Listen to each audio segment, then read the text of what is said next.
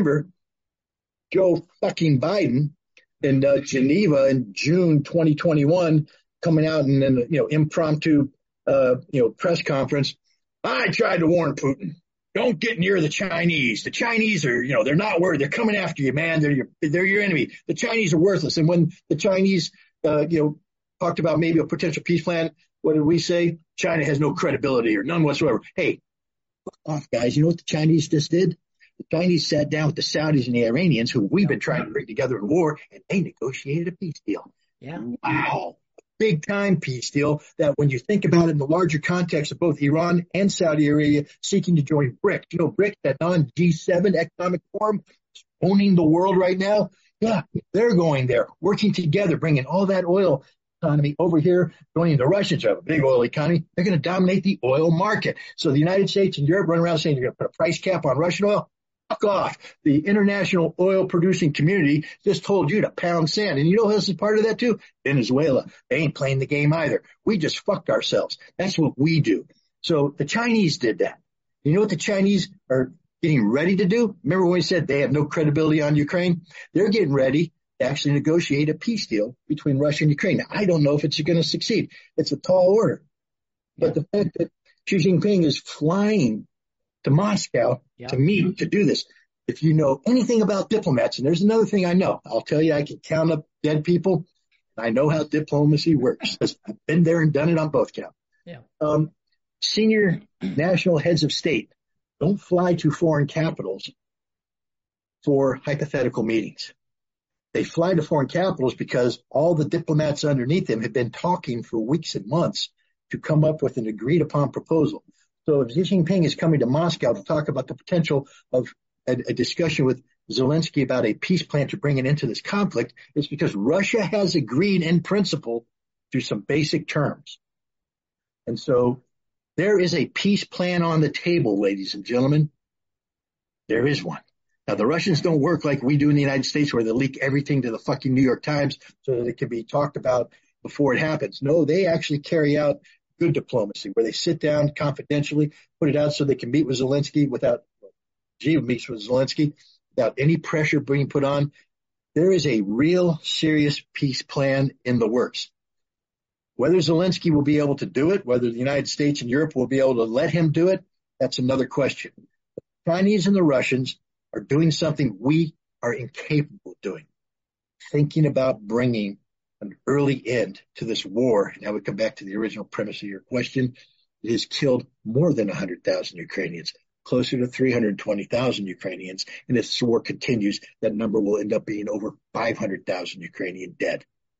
Yeah. So people, please pray for the success of the Chinese peace plan. Well, I mean, what changed is that we have a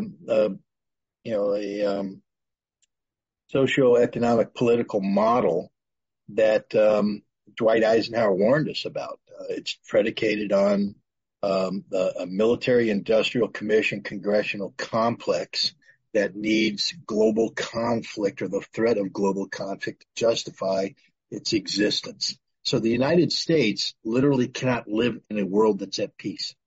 I think people should reflect on that.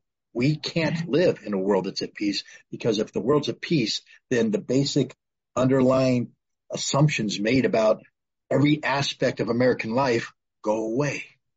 We have to be at war. We are the cancer to the world. That's the reality. Now, the good news is the world appears to have some very effective chemotherapy that's the cancer. The world is now the cancer is very dangerous because it has this nuclear, aspect to it that can suddenly metastasize and kill everybody if it decides well. So you have to be careful how you excise the cancer. You don't want to burst it and get it to infect the body. But that's what the world is doing right now. Now you say, why are we behaving the way we behave? I went through flight school in the Marine Corps. And before you do this, because we are a naval service, we got to learn how to operate in the water. So I remember one of the very first thing it is, and I mean, the story is pretty funny because I wasn't supposed to go to flight school. They had no intention of sending me to flight school. I was an intelligence officer in an artillery battalion. But I was off doing weird stuff in the desert, building capabilities that apparently violated the law. I didn't realize as a young lieutenant, and I went out to the Defense Logistic Agency and acquired a whole bunch of radios that I signed for, but I wasn't authorized to have. And I talked to General Motors about modifying the Humvee, and I talked to another group about modifying electronics, and I built up a couple $1 million worth of debt to the Marine Corps that I wasn't authorized to through. I built a really cool thing that allowed us to use RPVs for the first time to adjust artillery and to connect radar with the RPVs, with the counter battery, so we could instant fire on this. When people wonder how I know about artillery, I invented half the shit that they're using out there today. Now, I have to tell you, what they're doing is so much better than what I was doing, but I was making it up on a shoestring, actually on no budget, because I was apparently spending money I didn't have. So when phone calls started coming in to the commanding general about who the hell is this Lieutenant Ritter and why are we suddenly having to pay $1 million bill for this? And they called my battalion commander. My battalion commander is going, well, he really is trying to do the right thing. He's out there right now in the desert making miracles happen, and you want to put him in jail. So he called up and he said, we have to make him disappear real quick. And they went, well, there's a school seat at the flight for aerial observers, go down and operate. They said, get him to it. So I was literally pulled out of the desert, taken in and told, disappear. But but before you disappear, you got to qualify in swimming. And it's a very advanced swimming thing. And so I'm like, I haven't swum a lap since I left the Marine Corps Officer Basic. I mean, I've been out here in the desert. I had to go to the swimming pool. And one of the things they teach you after you do all your counter drowning and your buoyancy and you have to swim your laps. So I'm already freaking exhausted. And he goes, okay, now we have to teach you how to recover a drowning person. And this comes back to why I'm bringing this up. Yeah. If you're in the water and you're drowning and somebody's coming out to help you, logic dictates that you will do what that person tells you to do.